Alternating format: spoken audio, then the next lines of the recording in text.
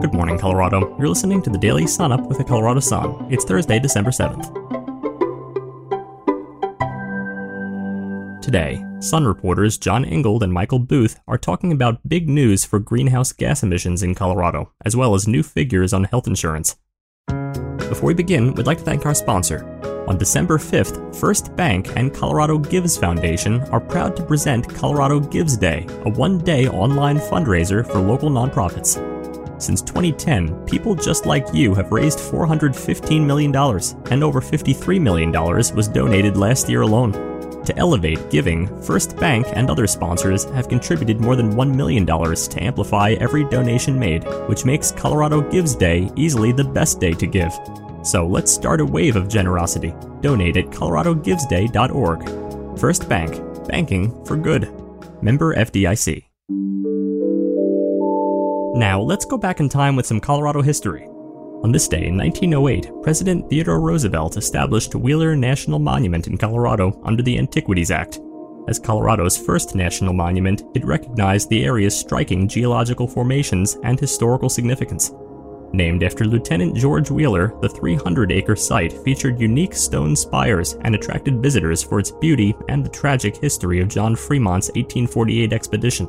Although initial comparisons were made with Yellowstone and the Grand Canyon, Wheeler struggled to attract tourists due to its remote location and lack of easy access. Efforts to build trails and a highway did not materialize effectively.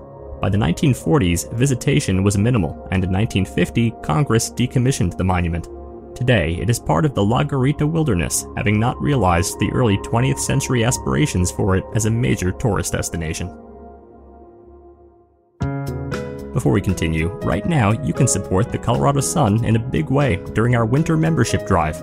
When you become a member now through December 17th, Colorado Media Project will provide a one-to-one match to double your impact for a total of $5,000 in matching funds. Join now at coloradosun.com/join. Next, our feature story.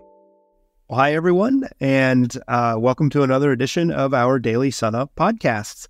I'm John Ingold. I'm the healthcare reporter here at the Sun, and Thursdays are the days that I usually get together and talk with my colleague Michael Booth, who covers climate and environment, about the latest that's going on in our beats. So, hey, Mike, how's it going? Hey, John. Good to talk to you as always.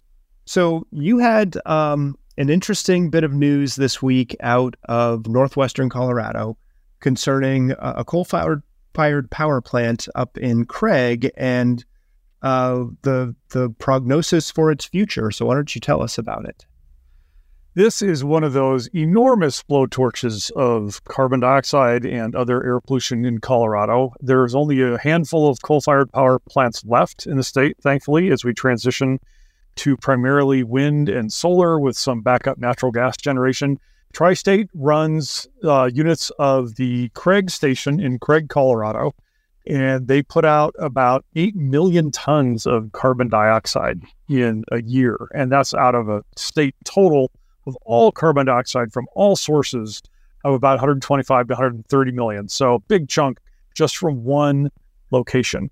And what they announced last week is that they are going to be closing the last unit up there in Craig that they control 2 years earlier than their most recent plan as part of their electric resource plan. So instead of closing at the end of 2029, beginning of 2030, they're now going to be closing by the beginning of 2028. And so for environmental groups, very clean air advocates, very significant victory. Anytime you can move up the closure of something that's that big by 2 years from the current schedule, everybody cheers. And in the meantime, Tri-State is also announcing that it will be going for up to $970 million of federal grants that are now available and tax credits through the Inflation Reduction Act to replace that with things like wind, with solar, with massive utility scale battery as a backup over at nighttime when solar obviously isn't working. So they are going to be pursuing a real overhaul of their energy mix, which their members, their co-op members that buy power from them for all parts of the state have been encouraging them to do for a long time. So big development in air pollution world. So this is really fascinating because for a long time, Tri-State was kind of notorious for being almost hostile to renewable resources, and now here they are pushing ahead of schedule. So what changed for them? Absolutely. And Mark Jaffe's done quite a bit of good reporting on that for us as well over the years. Some of the member co-ops and some of their larger ones, like United Power, have wanted to withdraw from Tri-State because, number one, they weren't moving to renewable energy fast enough. And two, they just wanted more control over their own resources and how they generated power for their customers. So that's actually ironically, or maybe not ironically, just maybe directly cause of the earlier closure. Tri-State doesn't have enough customers from the co-ops to run Craig as efficiently as they need to. And so part of the reasons they're closing it is because a couple of members have withdrawn. And in order to try to shore up its membership and make sure that they can even grow in the future, they are now going to be trying to make this transition to renewables faster, which is what people have been pushing them to do for a long time. And there are, correct me here, there are 3 coal-fired power plant units currently up in Craig, owned by various entities. Is that right?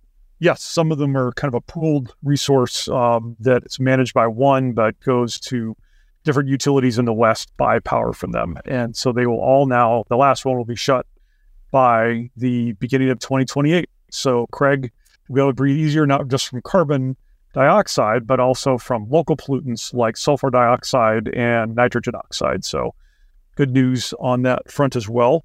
Speaking of some of the health things that we also cross over into with climate and environment and health, you had a very successful event last night with open enrollment, and people should still be able to find that online on our Colorado Sun YouTube channel. John talking to people about open enrollment. The results of open enrollment, ghosts of open enrollment past, appear to be pretty good, John. That's one thing you've been writing about as well, that we have pushed down the uninsured rate in Colorado to record low levels. Tell us a little bit more about what you've been reporting. Yeah, absolutely. So the uninsured rate is just like it sounds. It's the percentage of people in Colorado who don't have health insurance. And typically that ends up being measured every other year by something called the Colorado Health Access Survey, just kind of this gold standard survey that goes out from a nonpartisan entity called the Colorado Health Institute. And they just released the results of the 2023 survey, and that one found an uninsured rate of 4.6%, which is, as you said, record low. That's down from 6.6% in 2021. In 2011, this is just before the Affordable Care Act, Obamacare, came into place, the uninsured rate in Colorado was 15.8%. So you can see we've made tremendous strides here, and to see it at this low level was honestly really pretty shocking, but it comes with a caveat, and that is that it's going to be difficult to sustain for the state. And part of that is driven by changes to Medicaid. One of the things that you wrote about that drove the number down was the expansion of Medicaid to a lot more demographic corners of the state, a lot more economic levels, but that wasn't going to last forever. Some of that was extended because of Obamacare, some from the pandemic. Some of those people are being forced to leave Medicaid now. Yeah, absolutely. So that's believed to be kind of the big factor here into how we got to this low uninsured rate, is that during the worst parts of the pandemic, the federal government issued guidance that told the states, and Medicaid being a joint state federal program, they told the states, hey, don't disenroll anyone from Medicaid. Normally, people are on Medicaid because they qualify based on their income. The federal government during the pandemic said, stop doing those renewals. Don't worry about it. Just let people stay on Medicaid, because what we want right now is to make sure people have health insurance. And so Medicaid rolls in Colorado and across the country really, really grew. Medicaid ended up going above 1.7 million people here in Colorado. And then as the pandemic kind of eased and the federal government started unwinding some of these rules, it told states earlier this year to start redoing these eligibility determinations. And so what we ended up kind of having when taking a snapshot of this uninsured rate is that we probably mostly got it before these eligibility redeterminations started happening again. That's why you ended up seeing that really low number. Now we're looking at potentially 200,000, 300,000 people starting in spring, early summer, and continuing through next spring, early summer, potentially finding out that they're no longer eligible to keep their Medicaid coverage, and they're going to need to go out and find new coverage. And the question then becomes if people actually are going to be able to find that new coverage, or whether they're going to become uninsured and that uninsured rate will pop back up. So that's why there's some question about whether this is a sustainable record amount, but certainly for the moment, the number looks incredible. So even with the great number that was part of this snapshot, maybe a little bit almost stale now in terms of numbers, but still really good, there are still pockets that 4% plus is an average. And so there are pockets of the state that aren't doing so well, whether it's geographic pockets or demographic pockets. Talk a little bit about where they still need to do better. Yeah, absolutely. So if you followed health insurance policy in Colorado, you've known for a long time that communities that tend to be up in the mountains, resort communities, often really struggle with their uninsured rate. And that continued this year. So there's a health statistical region that includes pretty much all the major resort communities. We're talking Summit, Grand, Eagle, Pitkin, and Garfield counties.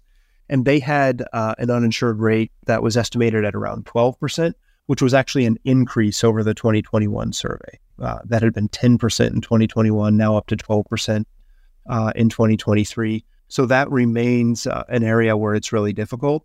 One thing to note is contributing to this uninsured rate would be people who are in the country, they're immigrants in the country, and they don't have legal documentation.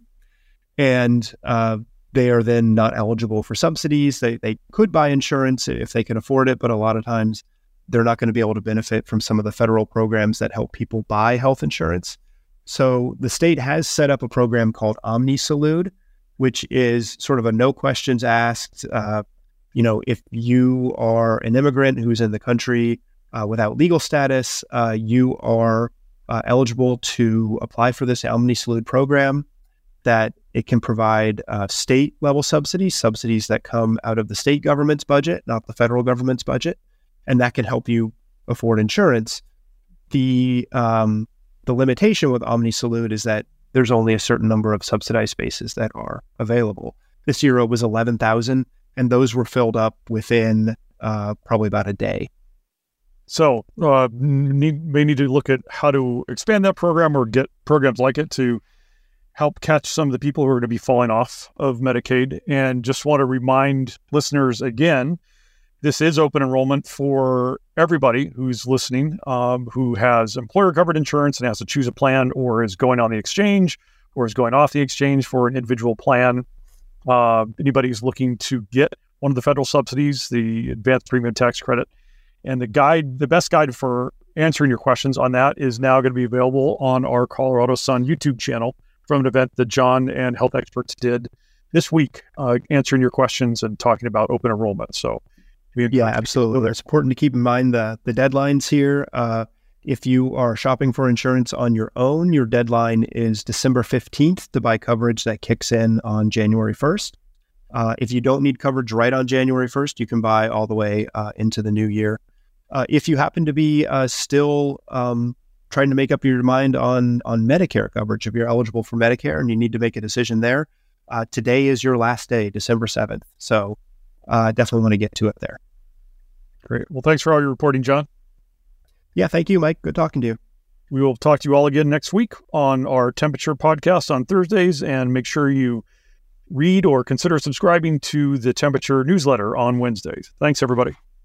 You can read more at coloradosun.com. Finally, here are a few stories that you should know about today. The number of Venezuelan immigrants seeking refuge in Denver has swelled to 30,000, further straining the city's ability to provide aid.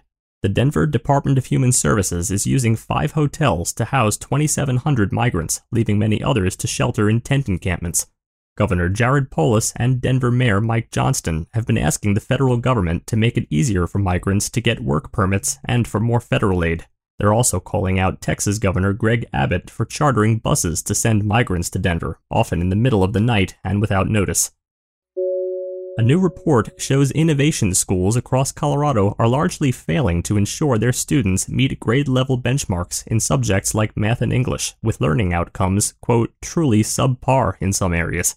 Innovation schools are public schools that have greater control than traditional public schools over major components of education, such as staffing, curriculum, class scheduling, and teacher evaluations. The nonprofit Keystone Policy Center looked at test results from more than 100 such institutions that raised questions about their effectiveness. Xcel Energy has a vision for Colorado's clean energy future, one that is both expensive, with a $15 billion price tag, and unparalleled in its sweep. An electric resource plan the utility sent to the Colorado Public Utilities Commission in September calls for a significant increase in generation from wind and solar, and nearly $3 billion in new transmission lines. The proposal is almost twice as expensive as an earlier plan approved by the PUC and endorsed by consumer, environmental, labor, and business groups. The PUC begins deliberations on the new plan this week and is slated to make a decision before the end of the year. For more information on all of these stories, visit our website, coloradosun.com, and don't forget to tune in again next time. The Colorado Sun is nonpartisan and completely independent. We're always dedicated to telling the in-depth stories we need today more than ever. And the Sun is supported by readers and listeners like you. Right now, you can head to coloradosun.com and become a member, starting at $5 per month for a basic membership, and if you bump it up to $20 per month, you'll get access to our exclusive Politics and Outdoors newsletters. Thanks for starting your morning with us, and don't forget to tune in again tomorrow.